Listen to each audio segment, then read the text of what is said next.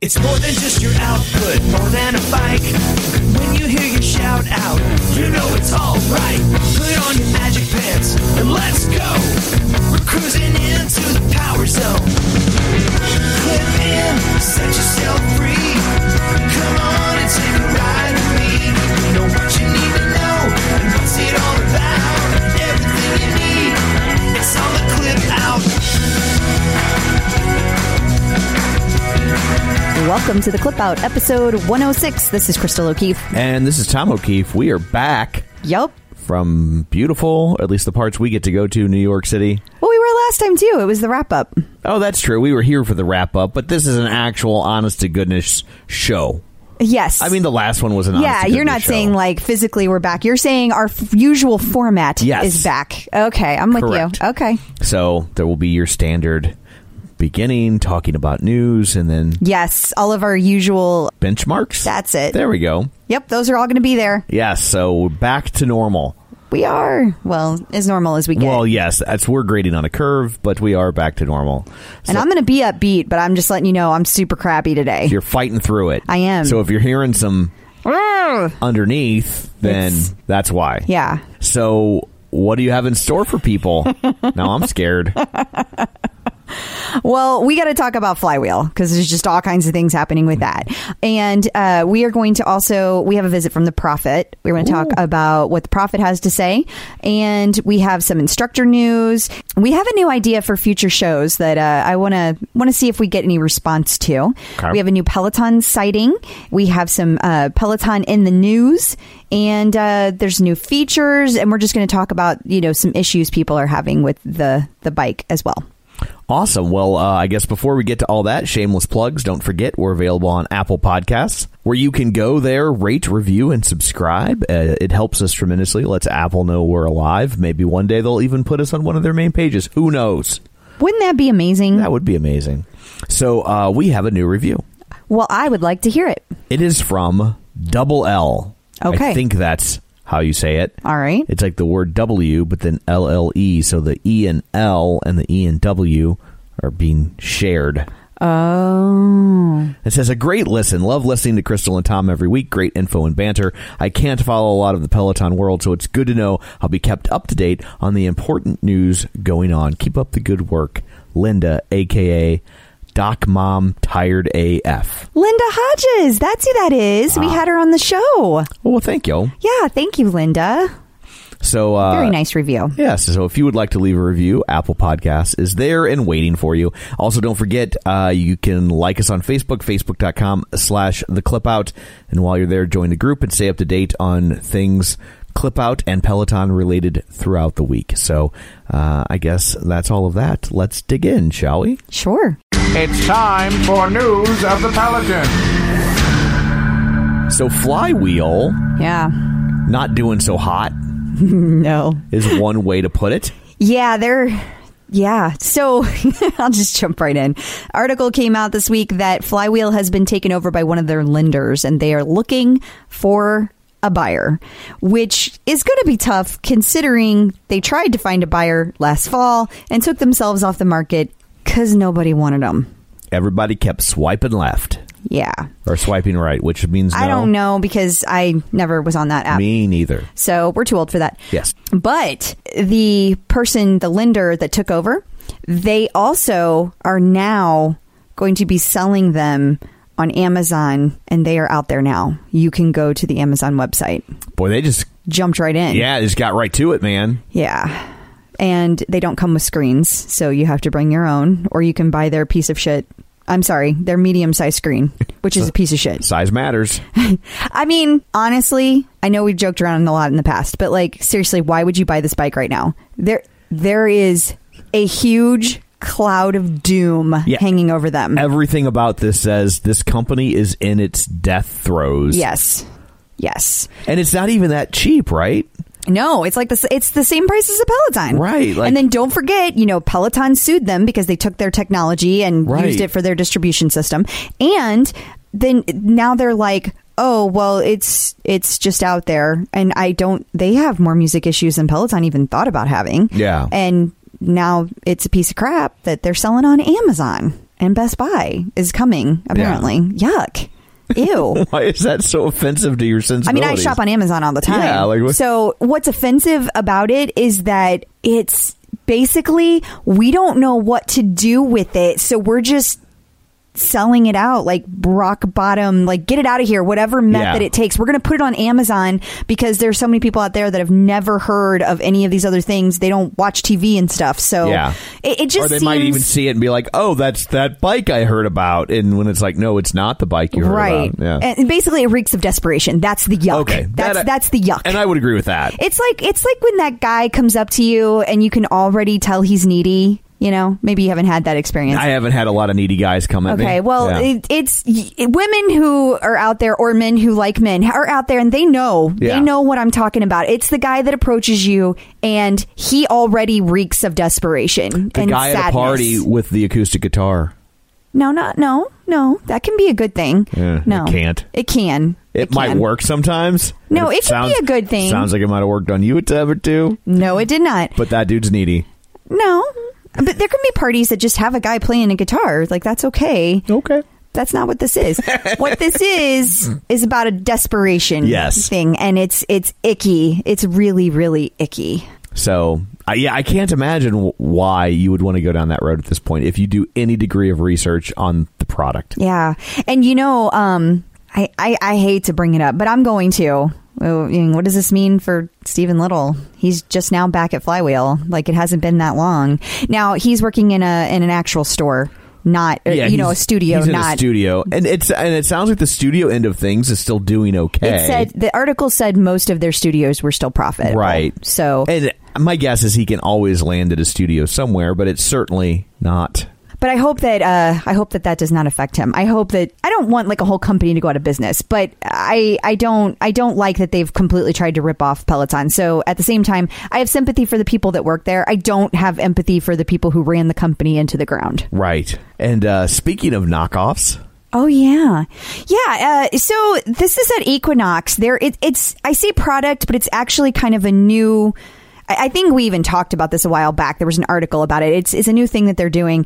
They have studios where it's all about treadmills. You go in and they started offering treadmill classes, and they call them like tread labs or treadmill labs, something like that. Okay. It kind of cracked me up though, because like these labs are supposedly really special because they offer more oxygen in the air. Okay. And the lighting moves from, your warm up to your cool down, so it has the lighting cues that, and I'm like, yeah. I don't see how that's really... I mean, first of all, if I need more oxygen to run, with the exclusion of people that legit don't have the lung capacity, right, health issues. I don't think that I should be going to a studio to pay money to run. Like, if I need a special studio that provides oxygen to me. Like, I just think maybe I shouldn't be running. And or run at the level you're capable of. Right. So you don't need oxygen when you run. It just seems like they're going to a lot of trouble to be fancy and distinguish themselves. And I mean, maybe it'll work. I have no idea. And the Prophet has returned? The Prophet has returned. We have 2 predictions this week. Okay. One, the next clothing line probably is not that far away, but that's my own personal prediction. The Prophet, however, says that there's going to be a lot of purple and pink as the main colors of this particular line. So you have that to look forward to. Also, the Prophet says... The Prophet has come to the conclusion the rower is happening. Any indication no as time to frame. Why? I can't say. But I will continue to say it is not from anyone that works at Peloton, and it is not like it's not an employee. This is not somebody like telling us things or telling the Prophet. We don't have someone on the inside. No. This is from clues that are out there. That's all I'm going to say. Okay. So they are predicting a rower. Mm-hmm. Fair enough. Mm-hmm. We have some instructor news. We sure do. Robin was on CBS this week. It was on May 13th. She was on, and it was like the morning show. If you want to go find it, then the link is on my Instagram, and also, so that's at Clip Out Crystal, or you can go to the Facebook page, Facebook/The Clip Out, and you can find it there. But she had a whole little segment that she was talking about Peloton, and she was talking about all of the awesome things that she does as an amazing athlete because she is amazing. So that was very cool. Also, Cody Rigsby celebrated 5 years of Peloton this week, excuse me. So that's really cool. Awesome. Yes, congrats to Cody and Robin. That's a long time in Peloton years. It really is. There aren't very many more, but 4 or 5, you're probably measuring practically in months, right? Yeah, I think so. I think so. Got in on the ground floor. He sure did. And speaking of Peloton in the news, Brad. Yeah. Brad was on... Let me see if I can get it all. Okay, he was in his local paper. Okay. He was in the Wall Street Journal. Okay. He was front page of the Wall Street Journal. And he was on Good Morning America. He was also on the Clip Out. You just don't know it yet. Yeah, we interviewed him this week, and it will be airing next week. But I'm going to give you guys a little spoiler. It doesn't get ugly. He's a nice guy. I really enjoyed the conversation. Yeah, he seemed harmless. Yeah, but I will say also, you're going to get... There's two sides to every story, and I think that this might help some of you who are very frustrated at Brad. Yeah. So yeah, I mean, I think that the people that have already just completely dug in and made up their minds probably won't move the needle for them. But I think a lot of people that are kind of like, "What's this guy up to?" might feel a little differently by the time it's all said and done. Yeah, I'll let Brad tell you guys in his own words, but that is coming up next week. So we've been kicking around some show ideas. We have ways to maybe incorporate the listeners more. Yes. And I have to say, this was one of our listeners' thoughts. Okay. That threw this out there. Okay. Go ahead. Okay. So we were thinking that maybe we could have a number people could call in, or if you really want to get fancy, you could you record it on your phone and email it to us. But or even Facebook Messenger that has a voice clip. Yeah. But it needs to be recorded into some kind of MP3 or WAV file. Right. Audio, so we can include it on the show of just maybe people talking about their favorite ride or run or yoga class of the week and why, and then we can pick a couple just quick hits of you can say your name, leaderboard, and where you're from maybe, and talk about what class you took and that really spoke to you or you enjoyed or what have you. Yeah, basically we want to keep it between 60 seconds and no more than 90 seconds. Yeah. So if you submit something longer than 90 seconds, it's just not going to happen, so don't even bother. But anything around that time frame, and if it's shorter, that's okay. Yeah. You don't have to be long-winded. I just know we have a lot of Peloton people that are. So and we know because we're two of them. Right, absolutely we are. But yeah, we thought it'd be kind of fun to hear other people's there's so many classes now. There's so much content that you can't get to it all. So what are the must-take classes that occurred this week? So we want to hear from you guys. So if that sounds interesting, maybe just put a message on the Facebook page, maybe under the show post. Yeah, maybe just say if you think that's something you would partake in. Maybe I should put a poll. A poll up. And then if we get positive feedback, you guys can go ahead and start sending it over, and maybe we'll include them next week. I love to watch you work the poll. So it's not Peloton in the news, but Peloton on TV. Yes. Oh, this is huge. I mean, it's huge in all the female groups. There's the mom group. There's the FitFab40 group. There's a lot of groups I'm seeing this be huge in, including the Clip Out group. It was a very huge conversation. There was a Peloton sighting in the new Netflix show called Dead to Me. With the Christina Applegate one. Yes, it is that one. It's 11 episodes. I've already watched all of them. Yeah, it must be very good because you're like, oh, I'm going to watch this first one. Hey, Tom, this is really good. I think we should wait so we can watch it together. Okay, and then when I got home from work, you were like, yeah, I watched them all. They were good. I mean, it's good for us to have a little time where you can watch your shows and I watch my shows.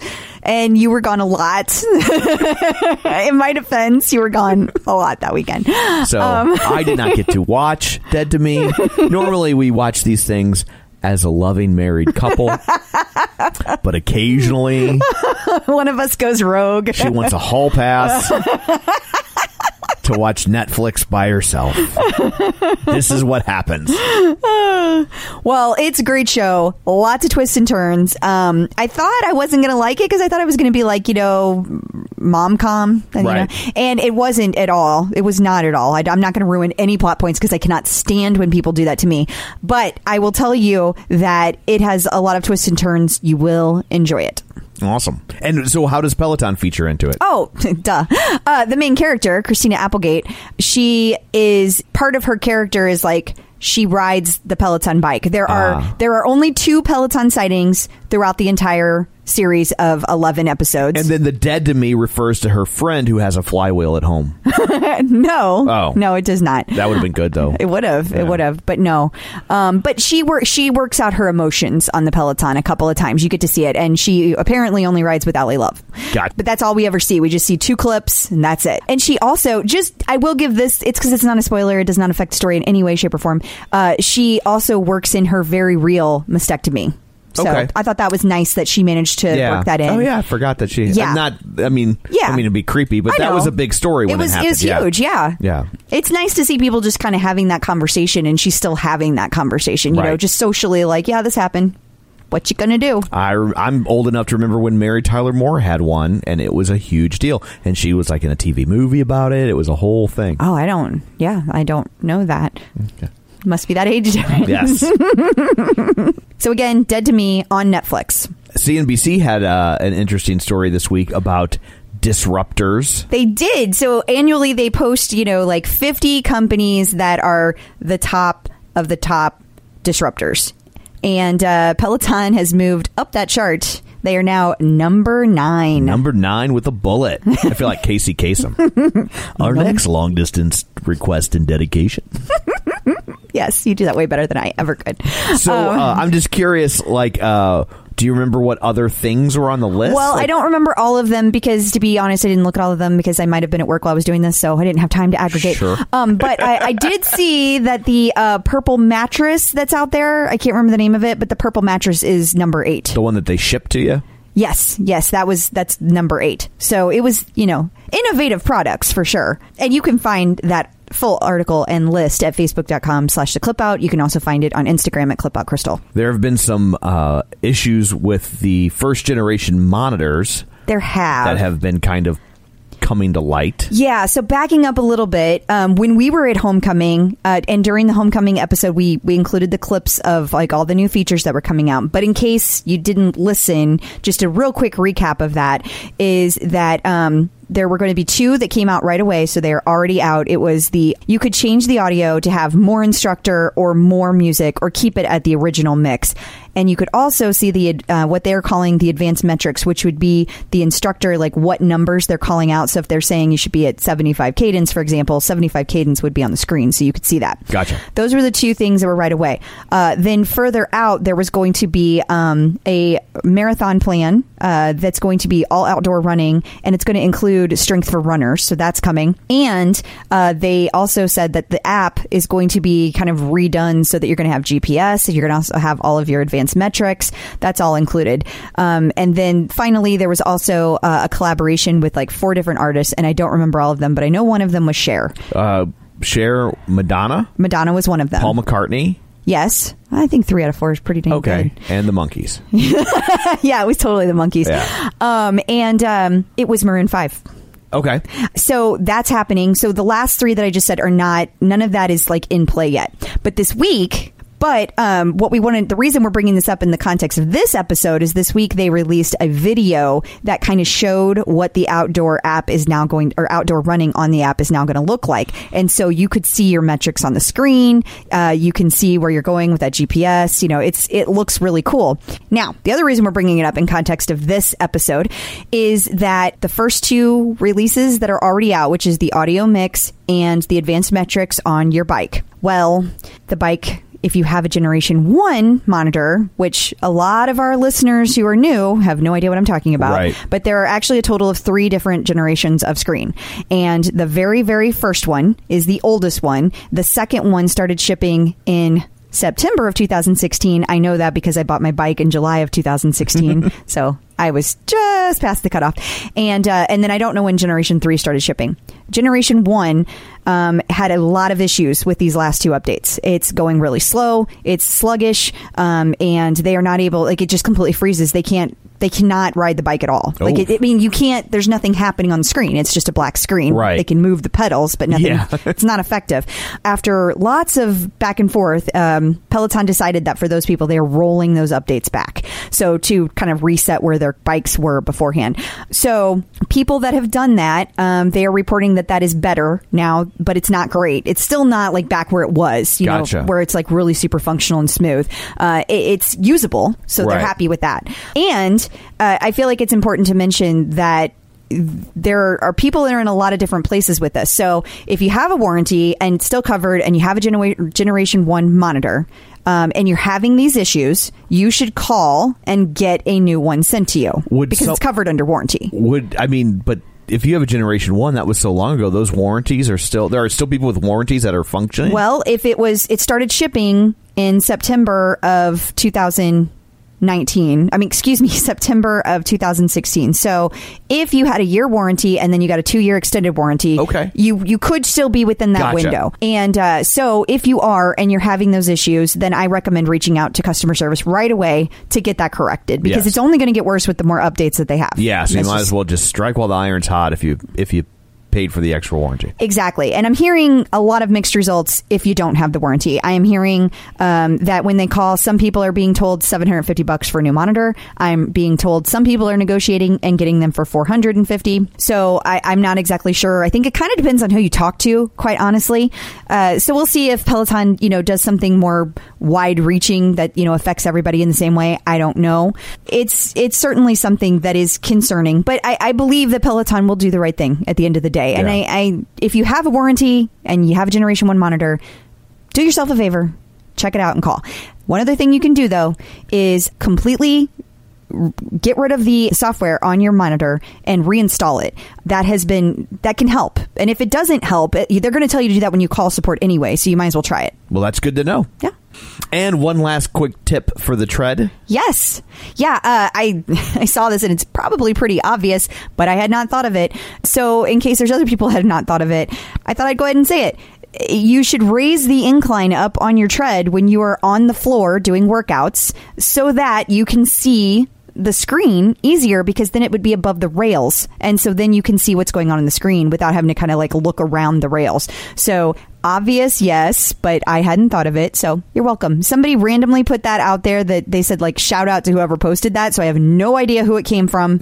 I'm not trying to not give credit where credit is due. It was on the Tread group. Awesome. And finally, there was an interesting article on glossy.co. Yeah. And Elizabeth Hewitt-Reed sent this to us. I found this super, super fascinating. It's all about how fitness brands Peloton, SoulCycle, and Equinox are cashing in on clothes. I'm not going to go through the whole thing because it's really long. You can find the article at facebook.com/theclipout. But it is really super interesting to read because it talks about their collaborations, what they decided with their ongoing partnerships, how Peloton compares to SoulCycle, etc. It is really, really interesting. Also mentions their revenue. So I think you guys will really enjoy this, and you should definitely check it out. It's interesting to see the different brands that they've chosen to work with. It is, yeah, it definitely is. I mean, we all know that Peloton paired up with Fila last year, but what's one of the other ones that kind of stood out to you? Like SoulCycle was working with Barney's and Victoria's Secret. Yeah, and then Equinox. Well, they said they have an in-house design team of people that worked at Barney's and Victoria's Secret. Gotcha. I just thought that was interesting choices. Yeah, definitely. And then who does Equinox use or worked with? So apparently they have like year-round rotating supply at Equinox of brands like Nike and Lululemon. But then they also have some specialty ones too. So it's kind of all over the place. Gotcha. And then Ever the Innovator, Flywheel has been working with Bugle Boy. Yeah, they did not make the list. They are not on the list. Womp womp. Neither is Echelon. Just saying. Yeah. Because nobody's ever wanted to buy something that had Echelon on it. Yeah, you're absolutely right. Man, there is nothing worse than when you buy a pair of sunglasses and then you lose or break them? I would agree. So what do we do about that? Well, that's where Gooder comes in. Their sunglasses are $25 each, so nobody likes to throw away $25, but it's a lot better than throwing away $100 or more on a pair of broken sunglasses, right? Yeah, I mean, absolutely. I have to say that's not my favorite part about Gooder. My favorite part about Gooder is that when I run, they don't slip, they don't bounce, and they're 100% polarized. And they also come in like a million different colors and styles. For your $25, you're not sacrificing comfort, safety, or style. If you want to support the show and pick up a pair, Gooder is giving the Clip Out listeners free shipping on their first order. Just go to gooder.com/TCO. That's GOODR.com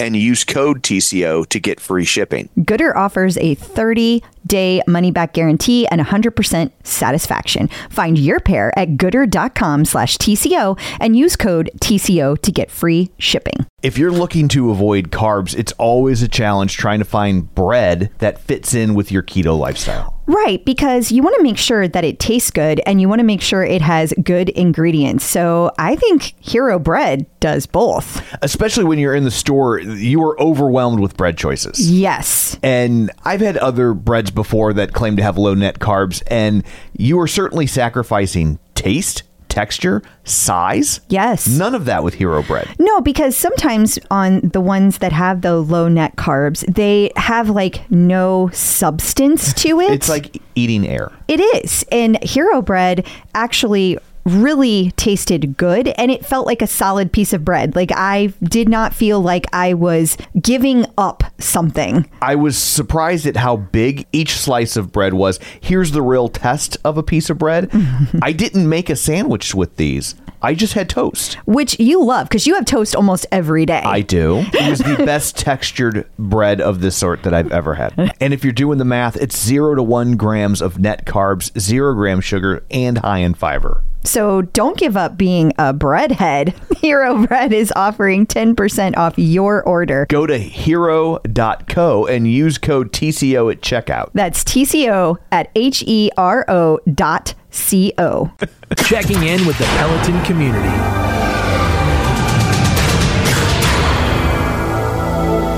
So joining us today via Skypeophone is Laurie Besden. Hey, Laurie, how's it going? It is going well. It is such an honor and a privilege to be doing this with you guys. Well, we feel the same way. Thank you so much for taking the time to be on the show. It's very early in the interview. I don't know that I feel that way yet. I want to... don't put words in my mouth. Like, I want to... Wait, hold on. Where's my hang up button?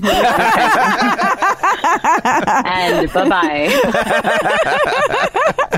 She's like, I'm a lawyer. This is like $400 an hour. Right. My time is very valuable. You will show respect. Yeah.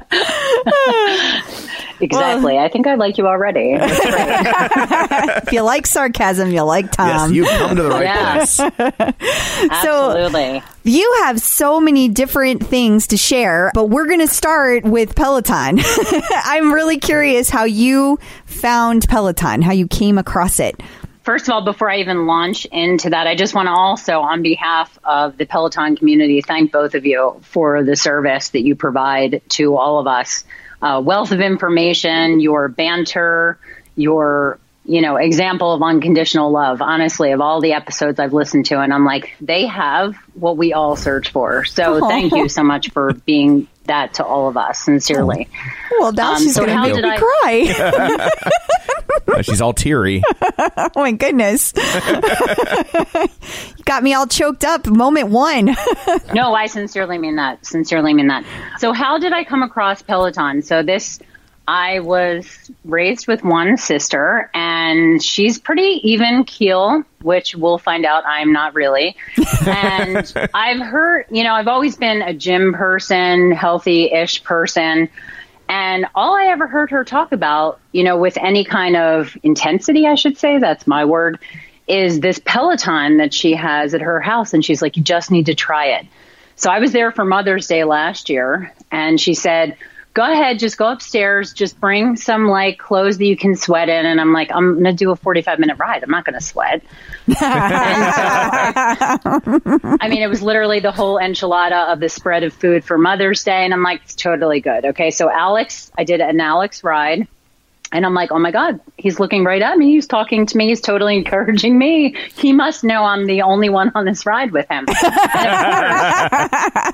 As pompous as I am, I said to my sister, I said, oh, just so you know, because obviously I was riding under her leaderboard. I said, I'm going to definitely increase your stats. I'm really good at this. Okay. Because I've taken a spinning class at my gym. Okay. On crap machines.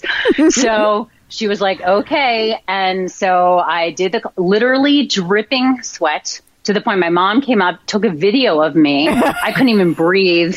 And so afterwards, and then I'm thinking like, I think I might need one of these. So before dinner was even over, we were talking referral codes. You know, my mom was like, so what is your leaderboard name going to be? And then I actually emailed Peloton, the customer support or whatever it was, the next day.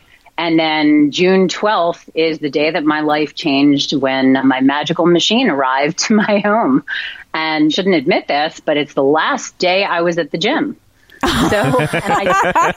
I do a lot of the Peloton classes. So, like I said, I've had the bike since June, and I believe this morning did my 592nd ride. Wow, so that congrats. should give you a little insight into my personality, a little bit intense. Mm-hmm. I like it. Yeah. So hopefully you were able to cancel your gym membership. I know what a Herculean task that can be. You know what's funny? I was like, well, it doesn't expire till April. So they called me about 2 months ago and they said, we're calling you special rate renewal. And I thought, but what if maybe I just might want to go and use the pool or something? And I'm such a sucker. I actually renewed it. Oh. Right? And then I bartered with them and I said, but how about we put it on a freeze so all the unused time I can then bank on to the end. So that is what we did. I shouldn't even admit that publicly in any fashion, but I did. I'm a sucker. I did. It'd probably be cheaper if you wanted to go to the pool and just get a hotel room.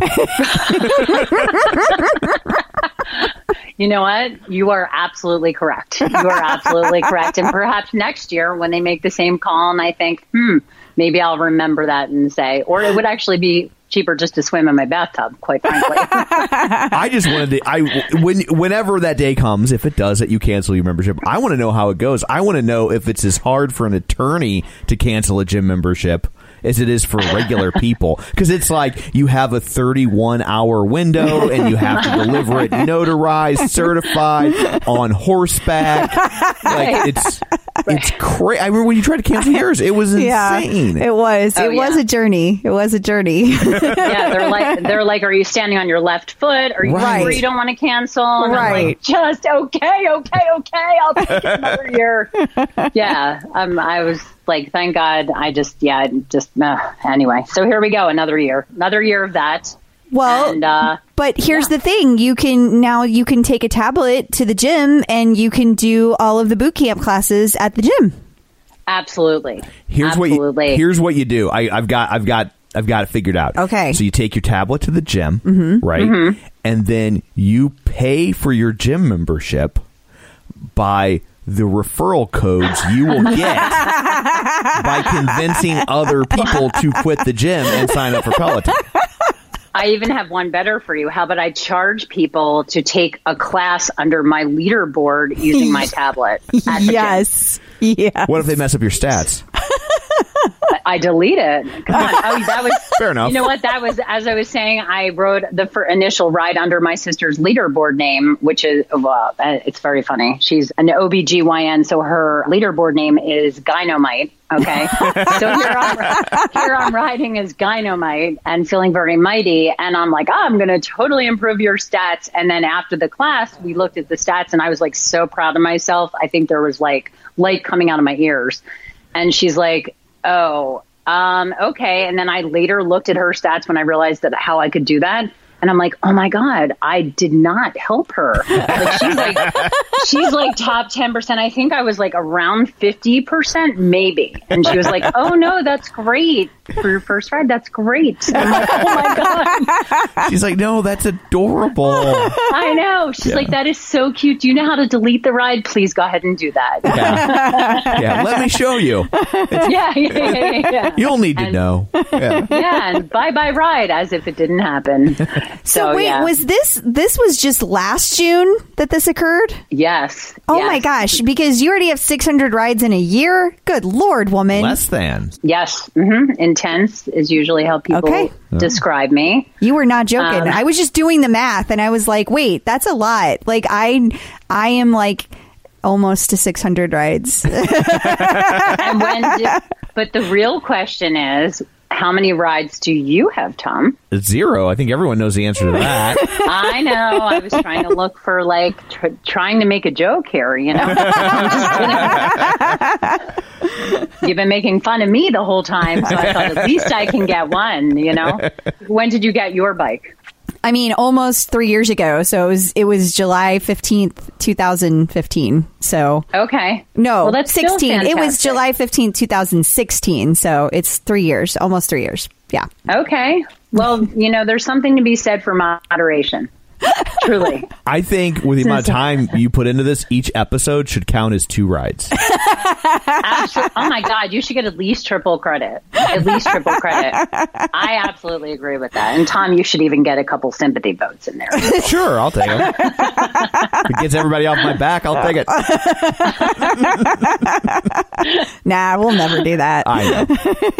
So you said you were riding at the gym. You were taking spin classes at the gym. You were going to the gym, so you consider yourself really fit. Has your fitness level changed since you've had the Peloton? I used to be, and I guess we'll go into the backstory of, you know, my sobriety in my life. But basically my whole life I've been about 150, and I'm just using numbers to give you a gauge. I'm about 5'9". I like how I said about because I'm clearly right under 5'9". I do the same thing, only I say 5'7". I'm 5'9". So, and then in my addiction, at the end of the day, I was 110 pounds. I was extremely strung out. And then my first year of sobriety, which I was in confinement, I left there 253 pounds. So in 2005, that's how much I weighed. And all I could really do at that point was water aerobics. And because I weighed, you know, my body weight was almost too much for my, you know, legs and ankles. Okay. So I worked my way up, and eventually through not having weight loss surgery, but just basically my personality, as we've already cut onto a little bit, I'm back to, you know, the 150, 155 that I've been consistently since high school, except for that period of time. So I would say fitness has always been important to me.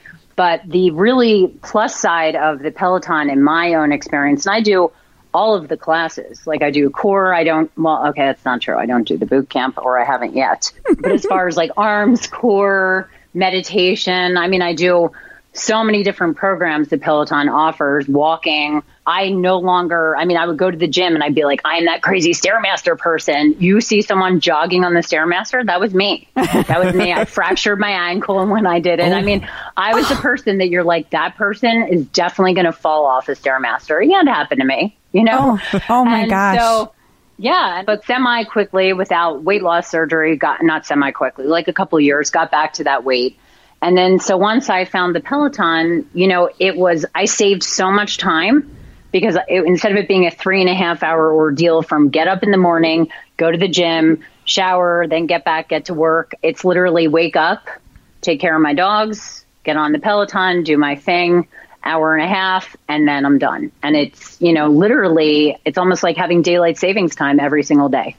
It's fantastic. Wow. I like that analogy. Like, I gain time every single day. I'm like, wow, it's almost getting lighter earlier. Is that just the Peloton? So, yeah. So I mean, I would just say that it's condensed my workout abilities and allowed me to actually spend more time doing other things that I enjoy, honestly. Well, that's awesome. Yeah. You have a really good way of looking at that too. And since you brought it up, that was my next question. But originally I had found you through a post that you had done. You talked about you were going to be speaking about your addiction and your journey, how you had the addiction, you recovered, where you're at today. And I would love to hear your journey if you're comfortable sharing that with us. Absolutely. And, again, I know we don't want to go on for hours here, so feel free to speed me up or slow me down. I mean, I can just start and I share my story.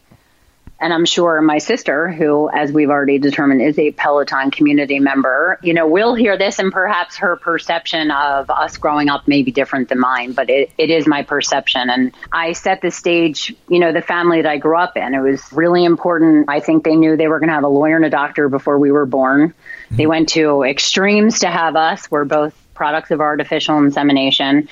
And and I just say it's factually how I see things. We had a very privileged upbringing, and I thought everybody had a beach house at the shore. I thought everybody went to overnight camp.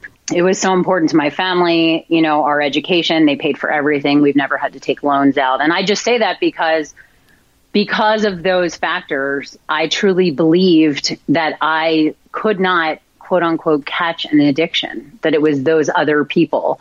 And that myth or illusion, I should say, almost killed me. And the first time I ever, had anything outside of myself, I was age 8. I was given nitrous at the dentist. I can't even explain why. It was a routine dental cleaning. And I remember the second the nitrous went over my nose and that hit me, it was, literally I chased that feeling until it landed me in jail at age 29. Wow. Yeah. It was the second it happened. And I said to the dentist, I did everything I could to move my foot. So he would say, are you not relaxed enough? And he did. And I said, no, I can still feel everything you're doing. It was only a dental cleaning. And then he turned the nitrous up and I was literally paralyzed in the chair for 45 minutes. And the joke is now on me. Obviously, I can't have nitrous at the dentist and I have a mouthful of dental work. So I'm like, wow, that's not good. And of course, my sister that I grew up with, not one cavity, age 46. Sometimes the cards are not fair. So that was age 8. And then age 12, my best friend and I at the time waited for my parents that at the time I thought they were very happily married. They're very happily divorced today. Okay. We waited for them to go to sleep and a friend of ours dropped off 2 6-packs of beer, ... We're 12, ended up drunk, walking around our neighborhood and the police, we were half dressed. Police picked us up. We end up at the police station. First of many calls to my parents. Oh, we have Laurie here. My mom's like, not Laurie. She's in bed sleeping. Okay, no, She was not in bed sleeping. And so all 4 parents come to the police station. And I still remember this day. And I said to my parents, Shelby was a really bad influence. This was her idea. Okay, now Shelby is now a pharmacist. So clearly the problem was not Shelby. All of my life, everybody else kind of matured out of this except for me. I will point out, Shelby is still giving people drugs to this day. Exactly. No. Shelby is a drug dealer. No, I'm just kidding. She just does it legally under the FDA. She's an awesome person. Right? I'm not completely jealous of her career or anything. Of course not. So, and then high school, went on. And like I said, in our family, appearances and outcomes really mattered, how you did in school. And I often say, growing up, I feel like I grew up in a 2-story house, 1 story on the inside and 1 story on the outside. So at this point, high school was basically uneventful. And when I say uneventful, I smoked pot, I drank, I did what my friends did. I was not yet on the sideline by myself. At least I didn't see it. Then again, 5 arrests in, I still didn't see myself on the sideline by myself. I was the last one to get the memo that I had a problem. So I have a real quick question. I'm just curious, you went to school. It sounds like you must have done well because, you got advanced degrees. You're an attorney. And obviously it was a priority in your household. And if you hadn't done well, that would have raised a red flag.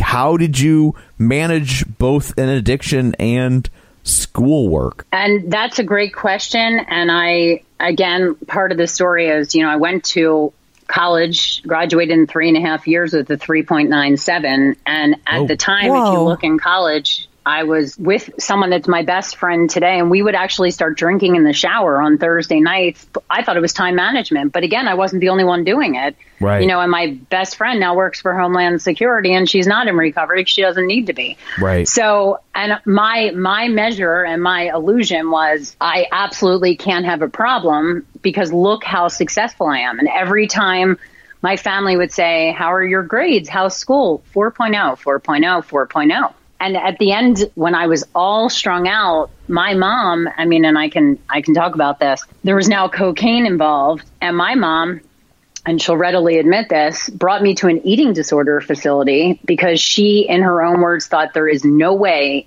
that there could actually be a child of mine that has a drug problem.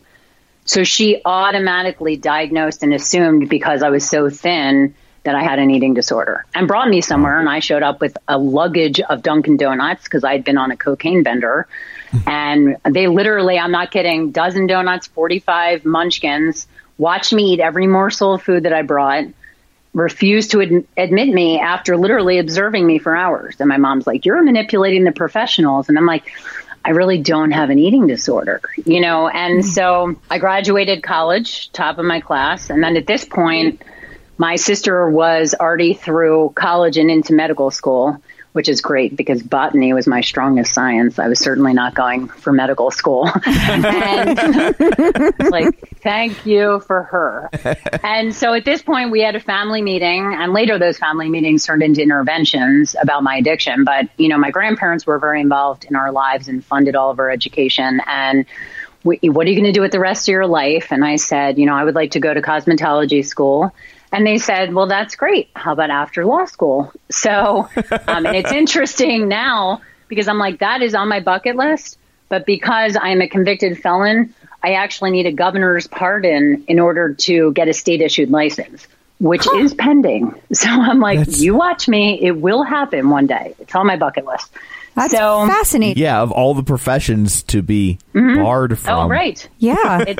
It's interesting because this is completely a tangent. It's just how my mind works. So I officiated a wedding last week, and somebody said to me, they contacted me and they said, how did you get reinstated to the practice of law in 2 states? You're officiating weddings, but you're unable to cut hair. And I'm like, that's a real crazy. That's a mind bender. I'm not going to lie. I said, well, listen, if you come to my house, I can cut your hair. You know, that's all. That's all I got. That's it. You know, you just can't charge money for it. Right. And don't tell anybody. Yes. You know, don't tell anybody. So after that, then I ended up in law school, and you know, everyone there is like, I want to be a trial attorney, and they were like so gung ho, and I'm like, I literally want to cut hair. Like, I was just never comfortable in my own skin. Honestly, I mean, and I say that, but it's God's honest truth, you know? And looking back, I can see the flags, you know, from nitrous gave me like the confidence to feel important and feel like full and level the playing field, you know, and I chased that. And so here I am now, law school, and through a series of events, I was in a car accident, and I always say, you know, and absolutely no disrespect to Metallica, but my perception of a drug addict growing up was a guy with long hair and a Metallica shirt, right? Sure. The burnouts at school. Yes. Yeah. Yes. Little did I know I was the burnout, right? So I went to a concert, a Pearl Jam concert, not a Metallica concert, 3rd year of law school. And I was the passenger, and we ended up in a car accident. Alcohol was involved, and forward, you know, at the emergency room, and they gave me 20 to 30 pain pills. And it wasn't the first time, you know, that I had pain medication, but I will say it's the first time I had it that I really didn't need it. So, you know, it's now heading towards finals, 3rd year. We have bar exams coming up. And as I took these pills, and some people take pain pills and they physically can't tolerate them. Other people take them, they go to sleep, and it makes the pain go away. Somebody like me with my chemical composition takes these pain pills, literally puts on a cape. I can save the world, simultaneously missing the memo, the invisible memo saying you will need these pills like oxygen. And that is exactly what happened to me. I went 100 miles an hour straight into a drug addiction that I did not believe I could, quote unquote, catch. So here, these pills gave me the ability to sit, study, and focus, obviously treating an untreated ADHD. And so I decided, well, I'm crafty, me and my brilliance. I am going to start going to the emergency rooms in the area where the law schools that I went, and my leg injury. And I would actually bring my law books and get hours of studying done. And I was living with someone, they had no idea what was going on. They didn't even suspect anything. And that's really how I started fueling the addiction. Until right before finals, there was a gentleman that said, if you call this doctor in Texas, he'll prescribe 100 of these Vicodin, 4 refills, overnight delivery, DHL. Whoa. And so, yes, immediately, kind of like when I went from the gym to the Peloton, wow, daylight savings. Well, talk about daylight savings. Yeah. I just had to call this guy, and then the next day, DHL's here. And so, needless to say, I graduate from law school, top 15% of my class, family's there. They're so proud, doctor, lawyer, things are going great. Little did they know I was already in the bathroom counting pills. And I hate to even admit this, but I'm like, my family's going to be around me. I'm going to need extra pills to tolerate them. Like, I didn't even realize the addiction was already in full bloom. I had no idea. And so by the time I sat for the Pennsylvania and New Jersey bar exams in 1999, I had 3 to 4 identities going with the same doctor. Okay, so I was calling the same doctor under allegedly different identities. Same address. All the drugs are coming to the same address. Right. I mean, he was obviously treating half of America. Yeah, so this is a pill mill. He just wants plausible deniability, but he doesn't really care. Absolutely. Gotcha. Absolutely. And so I was basically taking through the bar exams three 10-milligram pain pills an hour to get through an 8-hour exam 3 days in a row. Oh, my and word. I always say it got much worse, believe it or not. But my plan, and honestly, was after the bar exams, I'm done. Then I'm going to stop, right? I'm just going to use this as a crutch. But you don't realize you can't stop. Right. Like, I literally 5 arrests in, and I still thought I actually had a law enforcement and pharmacy problem and not a drug problem. And meanwhile, I was the one at the end of the day calling in my own drugs, and I'm not a doctor and I'm not a pharmacist, right? But I thought there was no problem with that. It was obviously a law enforcement problem. I mean, the insidious nature of addiction is that we actually believe the nonsense that we tell ourselves. Yeah. In the rooms of recovery, we say denial means don't even know I am lying.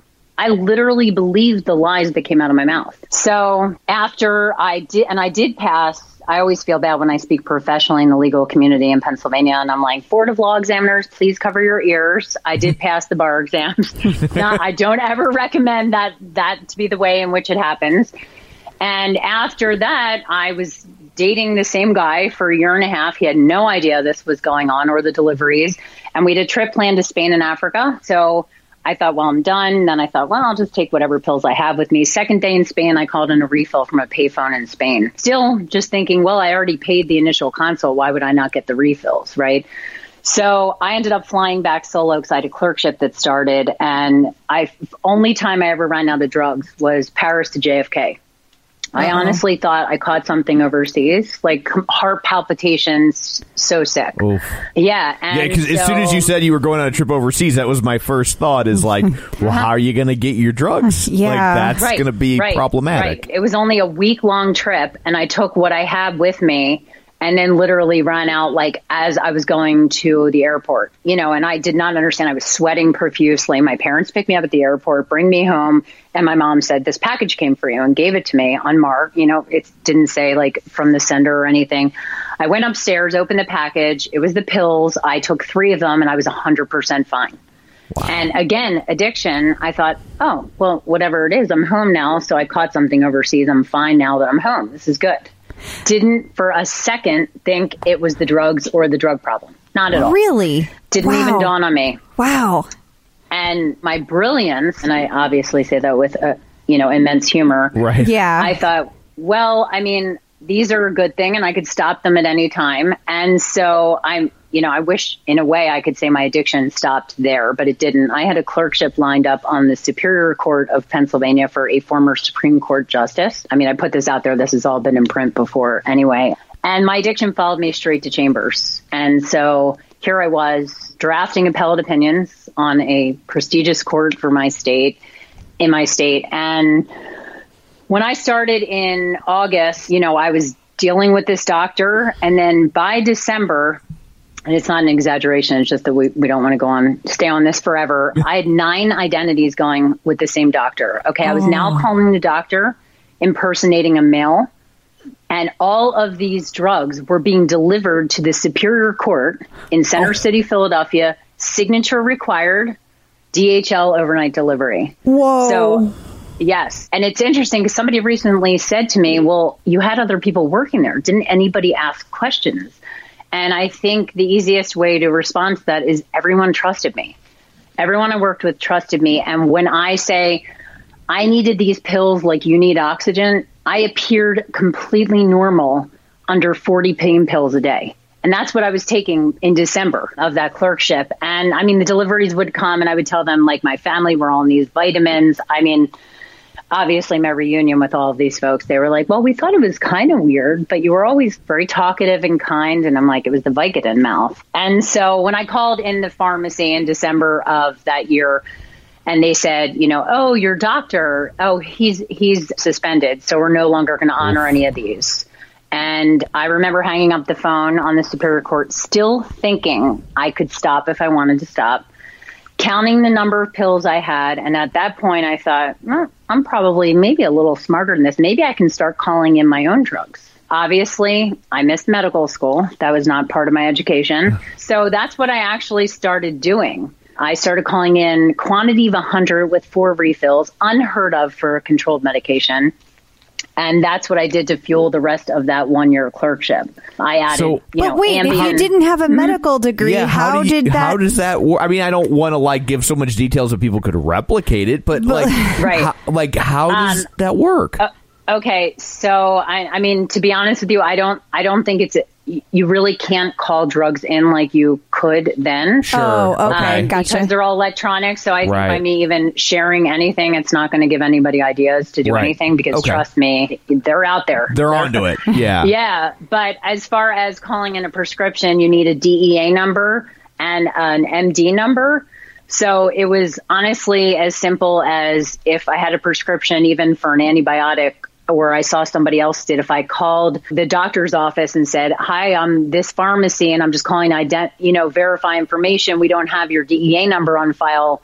That's how I got it. And I used, any identity was open. I mean, I'm not proud to say this. I mean, down to when I would, resort to having to go to an emergency room. If I heard somebody sign in and give their name and birthday, there are times I've used that, and then I've called pharmacies and they'd be like, oh, okay, so your insurance, your copay is only going to be $2. And I'm like, oh my God, not only is it prescription fraud, it's insurance fraud. Yikes. And these were people I didn't even know. I mean, that's where addiction took me. And so obviously my tolerance skyrocketed because my access skyrocketed. Right. So 1-year clerkship ended, and that was just the term period of it. And then unfortunately for the court system in Pennsylvania, I had another clerkship lined up on the municipal court in Philadelphia for 3 judges. And at this point, I got together with a friend of mine from college, and I knew we were going to, quote unquote, party, as if the 50 pain pills a day I was calling in myself was not, a problem. And she pulled out cocaine. And still to this day, when I talk about it, it's almost like baffling to me that cocaine was such a huge part of my life for so many years. Because, I talk about it now and I'm like, my life is just so different today, you know, and she pulled out the cocaine and I looked at it and I thought, now that's really a serious drug. Like, right. Yeah. Like what I was doing was not really a problem, but that really, raises the stakes here. So I thought about it for about 5 seconds and then I did it. And I literally did not put that drug down until my freedom was taken from me. Within 2 days, I was going into the Criminal Justice Center in Philadelphia, cocaine and a straw in my stockings, passing drug dogs, passing security. Didn't once think to myself, what am I doing? I'm driving under the influence. Never did I think anything. Within a couple months of the cocaine starting, 2 months is when the weight loss was, it was incredible. It happened overnight. I couldn't eat. I was so... With my personality, even telling you the number of Peloton rides, you can imagine how intense I was with cocaine. Right. So I would stay awake. Yeah. Literally, I would see neighbors like getting up, going to work, and I'm like, oh my God, I'm still awake, and I still believed in this delusion that if I really wanted to stop, that I really, really could have if I really wanted to. And I would convince myself, well, I don't have kids. I'm not married. It's fine right now. I mean, crazy, totally crazy. So that was at the point that my mom contacted the one judge and said, Laurie needs help. And I thought, well, my mom finally figured it out. My nose is always bleeding. I'm literally 4 pounds. I looked like a homeless person. I was literally like bulking up, wearing sweaters in the summer to meet the judges in chambers. Because that's like, it was so drastic, my appearance, like, my weight loss. Wow. And so she took me where she took me. I, talked and walked my way right out of there. And at that point, my mom kind of exited my life, and she's like, I don't know. I don't know what to do. You're denying everything. And of course, like a good addict, I'm like, this is all about you. This is not me. I don't have a problem. You're my problem. I was pointing fingers, not realizing every time I point a finger at a family member or somebody, 3 fingers point back at me. Right. So ultimately, that was my last job before I got sober. And 2002 to 2004, there were 5 arrests. 4 were for felony prescription fraud. 1 was for DUI. And in the meantime, I did absolutely nothing with either of my law license. I did no continuing legal education credits, nothing. My parents were separated. I was basically, I don't want to use the term junkie, but I was basically the junkie living in my dad's basement. And that was really what was going on. And at this point, I was kind of pitting my parents against each other. My dad was my greatest enabler and would have given me the oxygen out of his lungs if it would have saved my life. And my mom was the tough love one. And ultimately, January 29th, 2004 is my sobriety date. And I would say in no uncertain terms, it was consequences and the gift of desperation, which is why I'm alive today. At that point, on my day of sobriety, it's my last day of arrest. I shouldn't, and it turned into my sobriety day. One of the volunteers for the organization that I'm now the director of reached out to me, an attorney that was 31 years clean and sober at the time, and literally called my house as I was being arrested, then called me at the police station, then came to the jail to see me. And for the first time in my life, it wasn't my family saying, you're embarrassing us. I mean, literally every time I got arrested, my family told people I was backpacking Europe. I mean, that's the kind of family I came from, right? So finally, somebody was telling me my story. And he said, there's a way out of this. Will you let me help you? And I'm like, am I going to have to work for you? Like, who are you? Who sent you here? And he's like, I remember literally in the room, and when I went to jail, I was coming off of 55 Vicodin a day, $2,000 of cocaine a week, Ambien and Xanax. So I was pretty sick. And he said, hopefully one day you'll be able to help some people. And I thought to myself, I'm not helping anybody. I can't get out of here fast enough to go do my own thing. Right. Yeah. And so he stuck with me. I mean, and his name is Dave, between him showing up in my life, and he's a huge person in my life still. We just presented at Harvard Law together. And the sentencing judge, who I now consider one of my closest friends. However, when I was in front of him as a defendant, not so much. Sure. Right? So, that's fair. I was the first arrest. I'm like, Judge Carpenter, you'll never see me again. Then he sees me again, and I was like, hi, I'm back. And he did not think that was funny, of course. Yeah. And then at the end of the day, my family was there, what can we do? Basically, and I don't want to say like they tried to buy me out of jail, but ultimately they did. They said, we'll pay for her to go to any treatment center in the country. And he literally gave me the one gift that my family couldn't buy, and that was time. And he said, and we just actually reenacted my sentencing for a CLE program. And he said, that's great that your family is so supportive. 11 and a half months, Montgomery County Correctional Facility, no good time, no work release. And then after that, your family can send you wherever they want to send you. Wow. And had he let me out, at 8.5 months when we put my sentencing off and I was in custody the whole time, I don't know what would have happened. So I say those two factors of meeting somebody that's walked in my shoes, that I couldn't BS anymore. Right. And my whole defense to my family was always, you don't know, you're not in my shoes. You have no idea what this is like. And I say all the time, the greatest prison I've ever been in was the prison of active addiction. It was not physical confinement. Physical confinement was the first taste of freedom I had in 5 years. Yeah. Well, my question is about actually being incarcerated. I guess I've always gotten the impression that drugs are easy to get. We were going to ask the same question. Oh, so well, there you go. I don't understand how that was not your experience. Or is that just like, you hear that, you see it on TV, people just perpetuate that. Is that just like a myth? Or was there something else going on there that actually kept the drugs away from you? No. It's interesting because all of and I'll term you guys as earth people, meaning the people not in recovery. All of the earth people that find out my story, they ask me the same question. They're always like, I have questions about jail. I want to hear about jail. And I'm like, what's funny? Before I went to jail, I was always curious what a jail cell looked like. And then I was like, oh, be careful what you ask for. I spent a whole year there. But as far as the drug situation in jail, and I was in a county jail, but anyone that goes to a state facility, everyone starts in a county. In my entire 11 and a half months there, I was only ever offered one Valium from one of the inmates that was actually prescribed it and given from the medication cart. And she offered it to me if I would write a legal brief for her.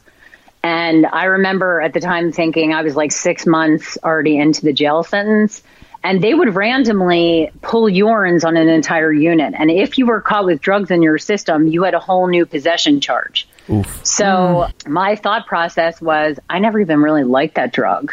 So I'm not interested. Now, what if somebody had offered me cocaine or Vicodin? I don't know, but it never happened. And sometimes on the intake unit, people would come in and they would bring things in through hidden orifices. Yeah. And you would hear about that because the second one person in jail hears, then they would literally lock down the unit and rip apart cells. So I can say, I think in my entire time there were two, they brought drug dogs in twice and found something once. And then the incident, I was offered Valium once. And so that's my experience. I love the ID channel.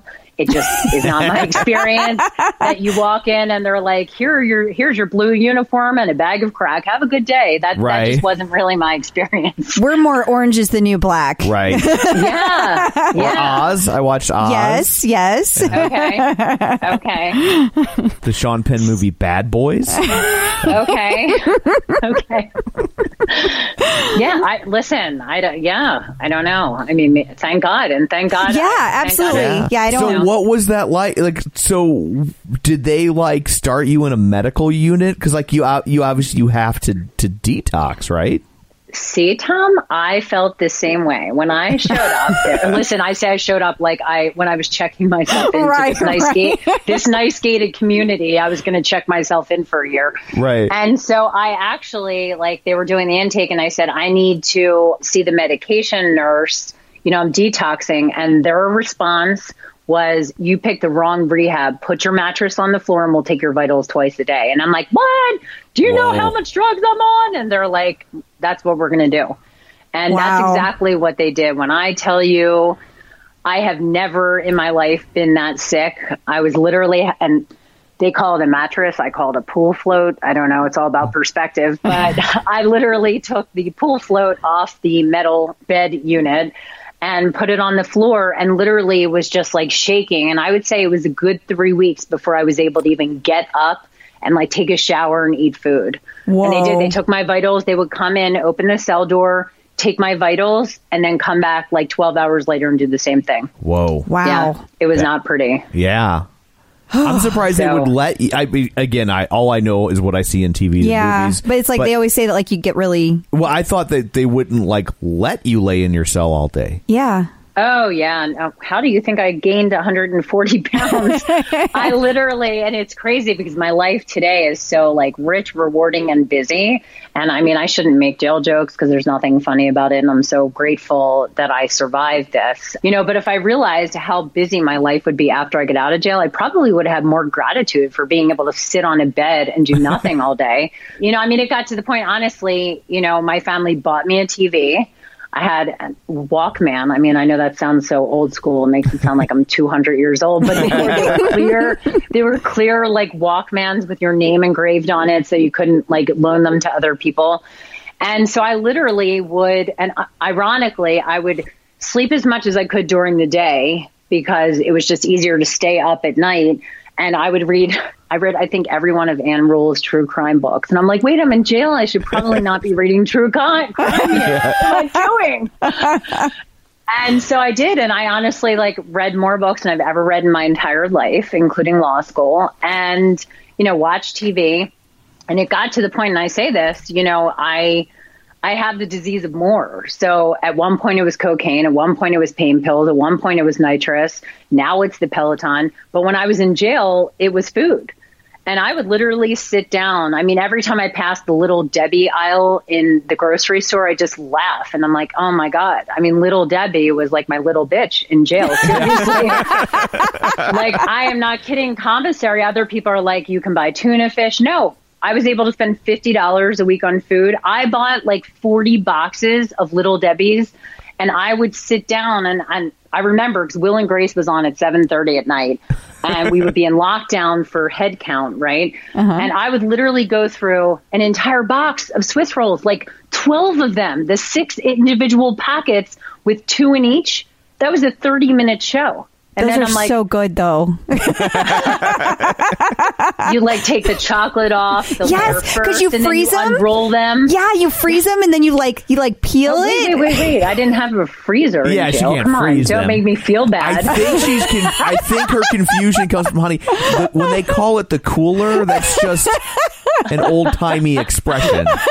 That's not really what it is. That's fascinating. Yeah. I wouldn't think that being in prison that you would be able to get that much enough calories to gain weight like that. Yeah, absolutely. I am happy to share pictures with you guys. I have my picture that they took when I went in, and I have the picture when I came out. When I show it to people, some people don't say anything, and others are like, yeah, but your face is still kind of pretty-ish. Or I can tell that's you. Your lips just look smaller. And I'm like, that's because my face was huge. I mean, it's crazy in less than a year that could happen. Oh yeah, no, I was the only person. And I mean, I shouldn't make, food jail jokes, but I'm like, I'm the only person that went to jail and thought the food was great. I mean, you have the disease of more with food when you go to jail and you're excited for the dinner trays to come. And I'm like, at what point, on Sundays they had donuts, and I would say to somebody I'll give you a Swiss roll. Can I have your donut? And I'm I'm bartering for crap food in jail, as if it's not bad enough. And Little Debbie is not in my cell with me, So, oh my God. Oh, wow. So when you finally get out, now what? I rolled out, but when I finally got out, Dave Farrell was the person, the attorney that literally brought me the message and told me to start going to recovery meetings in jail. And I went to the drug and alcohol meetings there, and really had no intention of staying sober because I honestly didn't think I could. And so afterwards, he said, "Well, listen, I know an attorney. They're looking for a paralegal." And I'm not kidding. My response to him was, yeah, you know what? I have to go get all new clothes. I need time to clean out my closet. He's like, you just sat on your ass for a year. It's time to get a job. And none of those clothes were going to fit you anyway. Oh my God. I could have literally stitched everything together, and it may have covered my foot. Possibly. Seriously. And I saved some of the clothes just because I'm I cannot even believe, at the end of the day, tangent, I gained so much weight that my chest gained so much weight. It was the only area I could not lose weight on my own. And I actually had to get a breast reduction after 2 years after my release from jail. And I'm like, wait a minute. And then they're prescribing pain pills. This is crazy. Oh, no. Yeah. Full circle for all of this. But after that, so Dave was instrumental in helping me get a job in a law firm. And I worked there. And then he said, you need to let the disciplinary board in Pennsylvania know what happened. Just write them a letter. And so, not an attorney. I just write them a letter. Sorry, I missed the 30-day reporting requirement by 4 years. I've been arrested 5 times, went to jail 3 times, 3 rehabs. And they called me and they were like, did you really write this? So ultimately, I ended up entering a 3-year joint petition for suspension in Pennsylvania. And New Jersey followed suit and did the exact same thing. And I continued to work in the law firm, got very involved with the 12-step fellowships for alcohol and drugs in my community, became a volunteer with the organization that I'm now the director of, started attending, the lawyers' recovery meeting in the county in which where I was living. And then in 2008, the 3 years had passed, and Dave said, we really should file for reinstatement. And my response, like anybody else, I'm a convicted felon. Who's going to think that this is a good idea? And he's like, let's just file it and see what happens. So we filed for reinstatement. And, it's funny because on my behalf, the arresting officer, he spoke on my behalf. And side note, after we reconvened a couple of years after I got out of jail, we ended up dating for 5 years. It's a crazy story. Not quite as lifetime as I was hoping. Yeah. So, yeah. I bet the handcuffs were a lot more fun that time. Right. I was like, this story is hot. Hot. And yes. And then I found out he was in recovery. And I'm like, oh, this is meant to be that I was meant to be arrested by you and then date you. And I'm like, how are you going to now tell your kids I'm inspirational to you, that I should be an inspiration to them? I'm like, this is such a convoluted story. So anyway, he spoke on my behalf, the partner in the firm. Dave spoke on my behalf. My sponsor spoke on my behalf. And then my mom spoke on my behalf. And I say this like jokingly. Obviously, everyone's supposed to say how wonderful and rehabilitated and all these wonderful things I'm doing. And my mom completely threw me under the bus.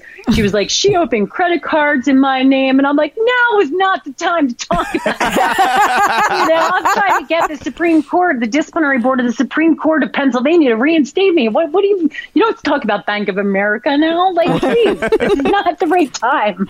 Save that for Thanksgiving, Mom. Yeah. Oh my God. Yeah. I was like, you put that on your gratitude list. I'm sober. Remember, we have to forgive these things.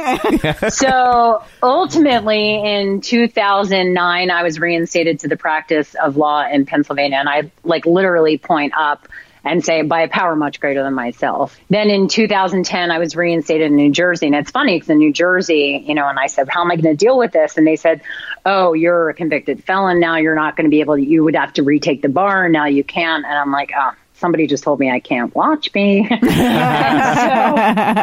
so I filed a petition to vacate the revocation. I asked Dave to read it.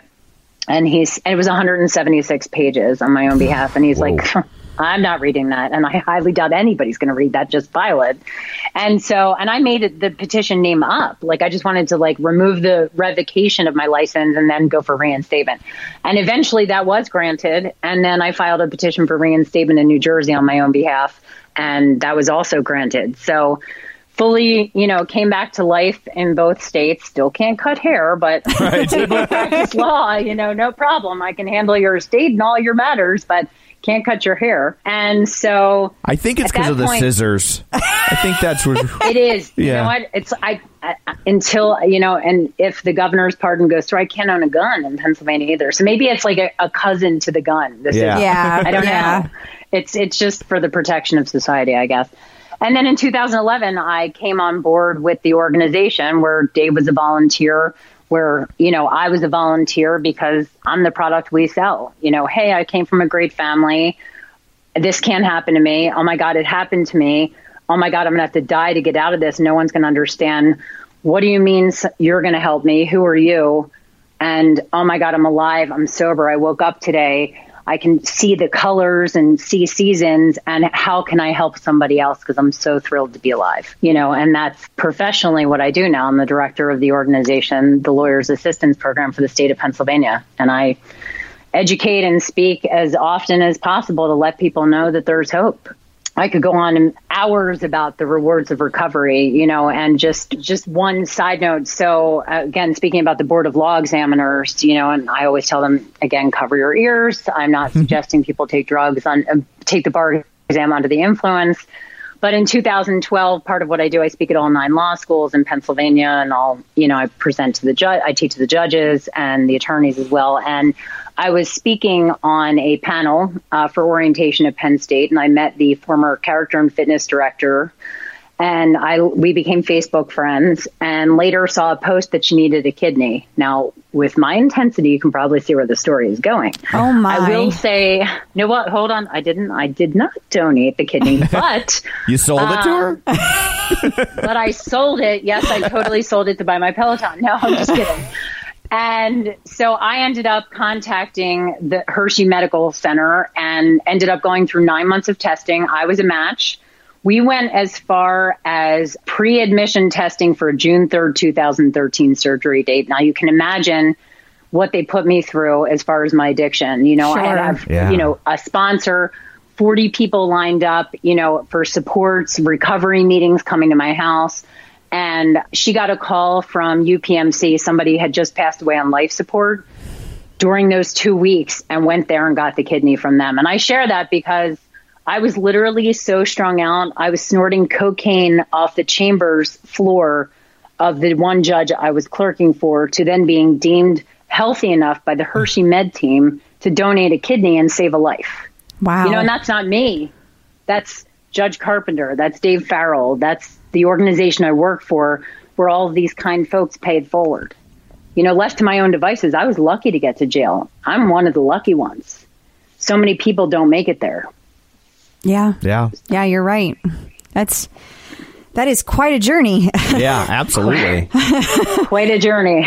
Quite a journey. Well done. Yeah. Yes. Well done. Yeah. I'm still ruminating and all the different things that you've gone through. Like, that's so much. And I mean, do you ever worry that like something's going to happen that's just going to send you down that same road again? Or do you think that that's just because you've built your life so differently at this point, that's just not even a thought? The truth is, it's only one day at a time, you know, and I say this, I speak professionally for a living, and I say this almost every time I'm at a microphone, and I say, if you ask my family, and I love my family, if you ask them with 15 years sober that I have today, they would probably almost tell you I was cured. And that is adorable that they think that. That's cute.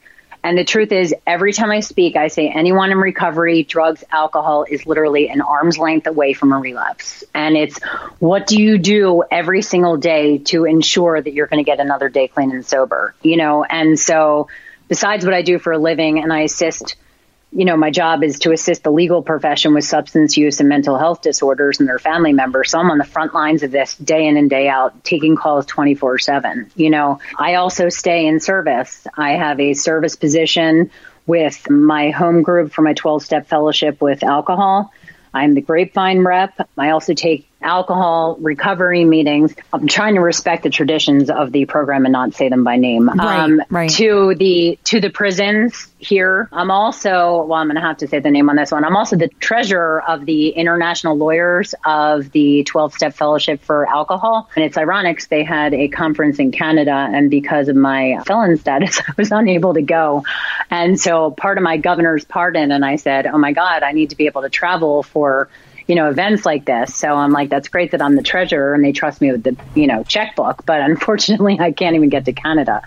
So we're working on that. And so anytime I go through a stressful situation, I make sure I, you know, surround myself with my tribe. I have a sponsor, you know, 15 years in, and a neighbor said to me yesterday, why do you still need a sponsor? Like, you still go to those meetings?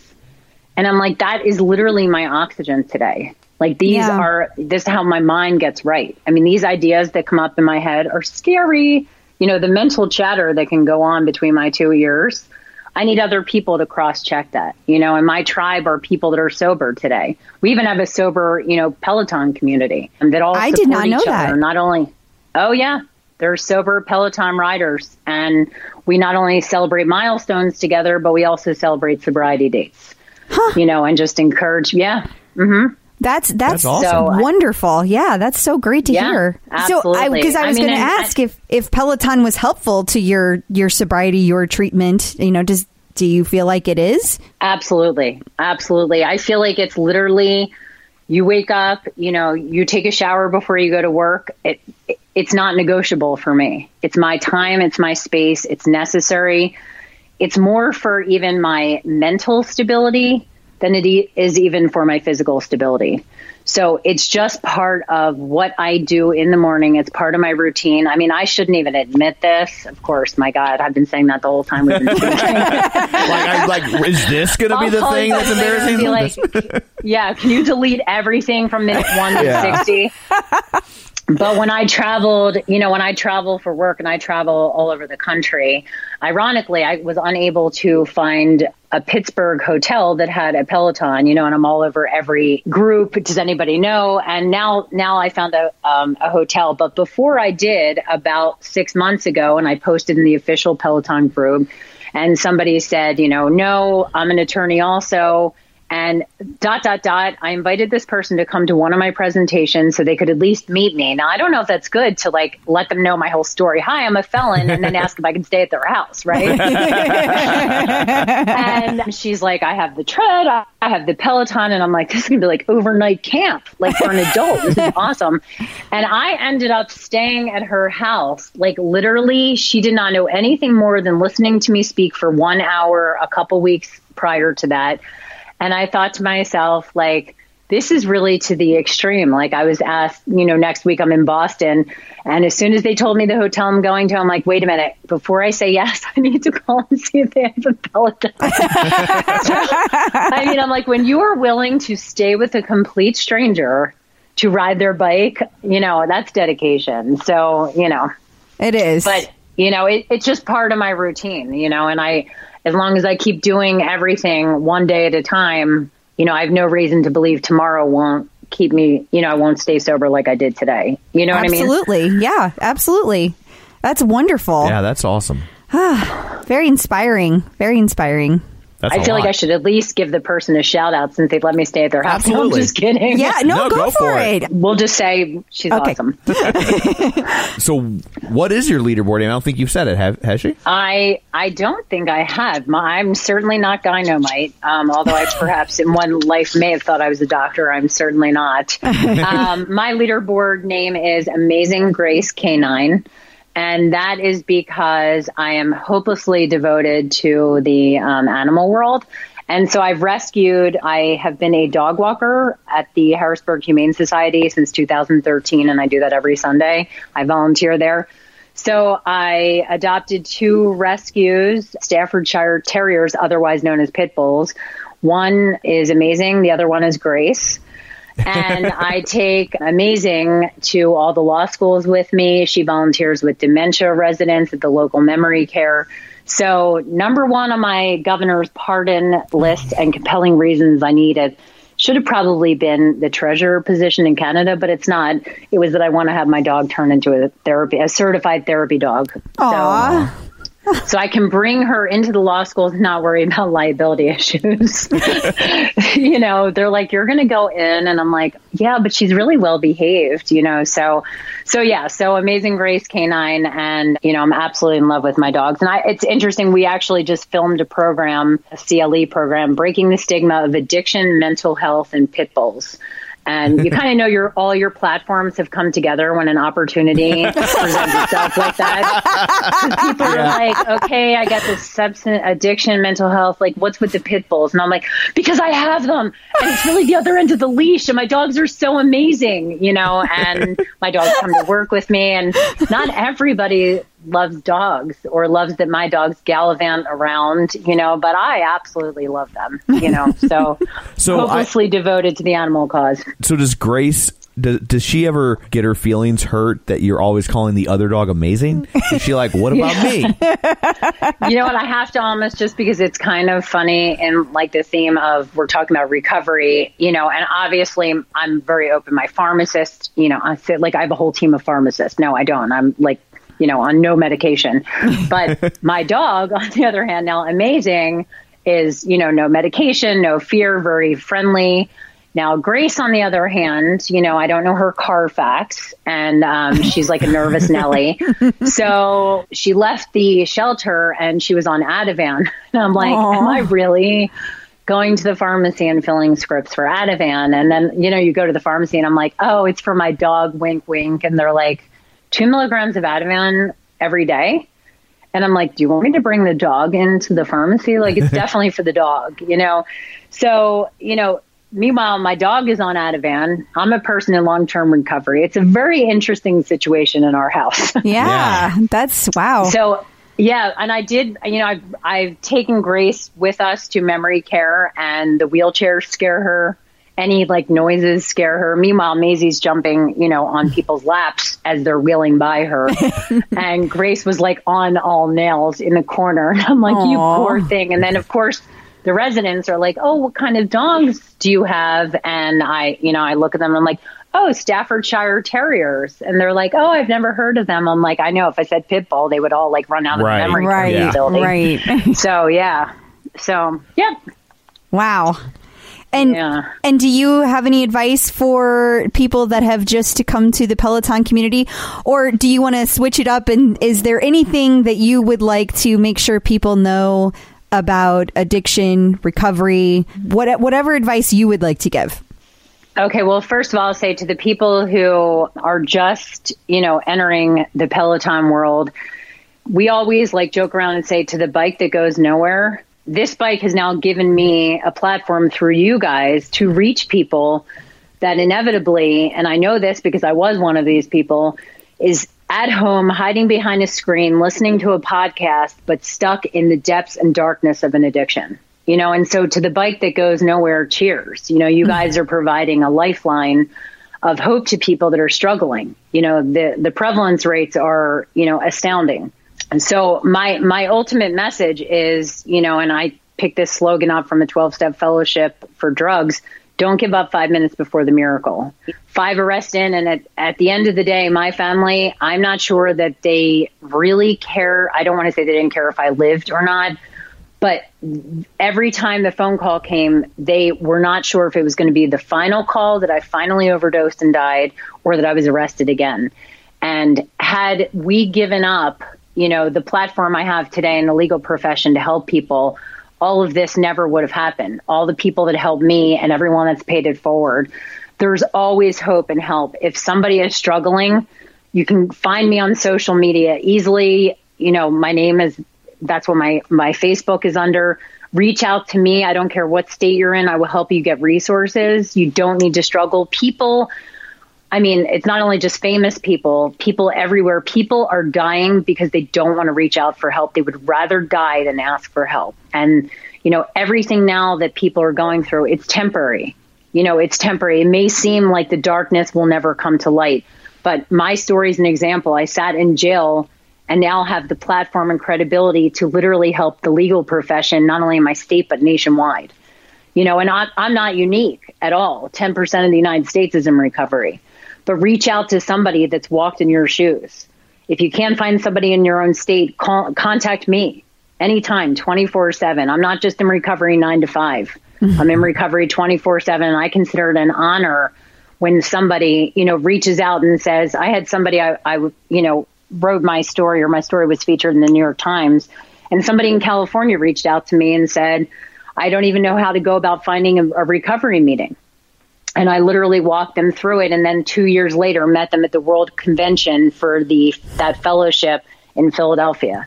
Wow. And it's not That's me. Awesome. It's Dave Farrell showed up for me. And I just do what I can to pay that forward. Well, you're that person's Dave Farrell. That's right. No, I'll be that person to anybody that's willing to reach out, because there is, as long as somebody is breathing, there is hope. And I sincerely mean that.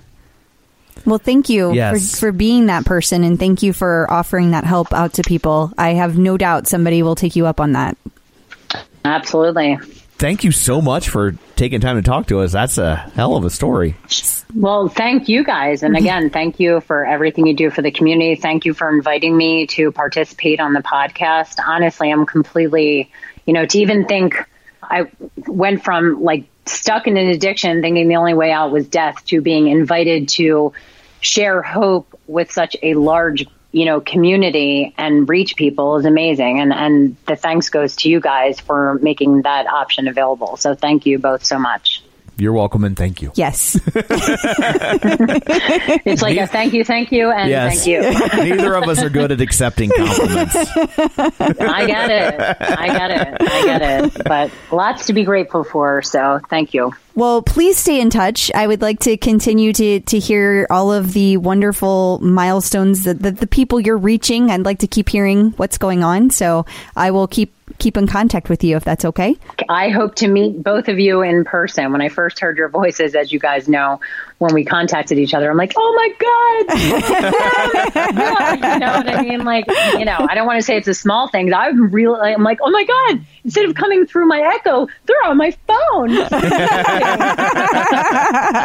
And like, literally, you couldn't see me. Thank God we couldn't, you know, we weren't working the video, but I'm like, oh my God, this is totally amazing. You know, you guys are like celebrities to the people. And I know you're very humble, but to the people in this community, you're a huge resource. And again, like your banter is just, it's very encouraging to all of us. So a huge service you're providing to all of us. And sincerely, on behalf of everybody, thank you so much. Well, thank you. You got me all tearing up again. We brought it full circle. I'm jealous that you guys are going to homecoming. I'm very jealous. I wish you were going to be there. You know, I think there's still tickets available for Sunday. I mean, can I tell you a really quick, like, I'll make it 25-second story. Sure. Yes. So Gynomite, I'm just going to call her Gynomite. Her name's Jody Slepian. But so we purchased event tickets for my mom for her birthday, which is over homecoming weekend. And so I said to my mom in advance, you know, you want us both to be there? Yes, I want you both to be there. I'm like, okay, great. Because my sister said, oh, I have tickets. And I'm like, can you get me a ticket? She's like, I can. We have to go to the warehouse. I'm like, I need to be there. So I'm like, how can we gracefully give my mom these tickets and not have to be present? So ... You know, we love her, but it's homecoming, right? Yeah. Like you need to have a bite to understand what that really means. Yeah. So ultimately, I don't even know how Gyno might pull this off, but she said, well, I'm going to let her take her significant other. You can go with them, and I'm going to go to homecoming. I'm like, what? I don't even want to go see this concert. This is so unfair. I'm like, this is totally unfair, you know? And she's like, I'll get you like a sweatshirt. Like the warehouse is great. I'm like, what? I'm like, I now have to drive 4 hours, go to this concert I don't want to go to. And my mom was like, no, that's fine. We'll have fun, me, you, and Dave. And I'm like, oh, my God. Oh. Wow. I almost feel like I need to relapse. This is not good. Not good. Meanwhile, she's like, you know, with all of her favorite instructors. And, you know, I'm at this concert in Philadelphia, like just wishing I was there. So... Well, maybe we'll get to meet your sister. Yeah, she can send you a selfie of herself with us. I would have to disown her. Like I'm like, you better bring me so much swag back because I am so taking one for the team here. And yeah, really, you are. So yeah, she owes you big time. Oh my God. Yeah. No joke. I mean, I can't complain. I just did my 550th ride in the studio with Robin Arzon. Yes. And I was so starstruck that literally like they let us in. And of course I requested, you know, bike 5. So I'm like right there. Yes. And she was like, Amazing Grace, Canine, where are you? And you can see in the camera, I'm like, that's me, Robin. like, slow motion. And she was probably like, security check, bike 5, please, security check. I was like, oh my God, I'm in the oxygen zone that you're in, you know, just beyond. So I'm like, you know what, you could have homecoming, you know, it's all good. It's all good. So crazy. But that was my experience. So it was wonderful. It does sound wonderful. I think, you know, the plus side is it's better to go when there's not so many people there for your first initial visit, I think. I mean, it's great to see the people, but it's also great to just enjoy the instructors whenever you can. Right. So both are great experiences. So, Absolutely. Next year you'll go. It's always next year. Absolutely. I can't wait. I already have it on my calendar. All right. Well, Gynomite is not allowed to come. Just putting that out there. That seems fair. Just to restore balance. Yeah. Right. I take it this year. You take it next year. That's how we're going to do it. All right. So, well, you have a good evening. Thank you guys again so much. Oh, you're very welcome. Thank you. Bye-bye. All right. Bye. Here's today's recipe for success. So does Laurie have a recipe for us? She does. It's a granola recipe, and it's created by her friend Rebecca Gillette. And the name of her company is Spices by Rebecca. She has a great little recipe here. Very few ingredients. You need some coconut oil that's been melted, Bahamian baker, nutmeg, coconut nectar, maple syrup, chia seeds, and Himalayan salt. And you toss it all together, and basically you mix in the coconut oil and then you bake it. I mean, I'm leaving out the basic, the complicated steps, but those will be on the website when we get it up. So it's all going to be out there, but it looks great. Looks like a fabulous recipe. If you say so. I know it's nothing that you would eat. The healthy stuff. Yeah, you're not into chia seeds. You're not into any of those not things. Not into chia pets. You like maple syrup? I like Chia Rivera. So what, pray tell, do you have in store for people next week? Yeah, so next week we are going to have our interview with Brad. And then I'm going to go ahead and tell you guys that the week after that is going to be Paul Erickson, because we promised him 2 weeks ago and we have not done that. So. Yes, he was very kind as other things came up and let us have some flexibility. So we do appreciate that. We sure do. Fear not, you will be up the following week. Yes, absolutely. So there we are. Awesome. Well, until then, where can people find you? They can find me at facebook.com/Crystal D. O'Keefe. They can find me on Instagram, Twitter, the bike, or the tread at Clip Out Crystal. And you can find me on Twitter at Roger Kubert or on Facebook at facebook.com/Tom O'Keefe. And you can find the show online at facebook.com/The Clip Out. While you're there, you can also join the group and stay up to date on things throughout the week. Don't forget, we're available on Apple Podcasts, where you can go rate, review, and subscribe. So that's it for this one. Thanks for tuning in. And until next time, keep pedaling. And running. Clip in, set yourself free.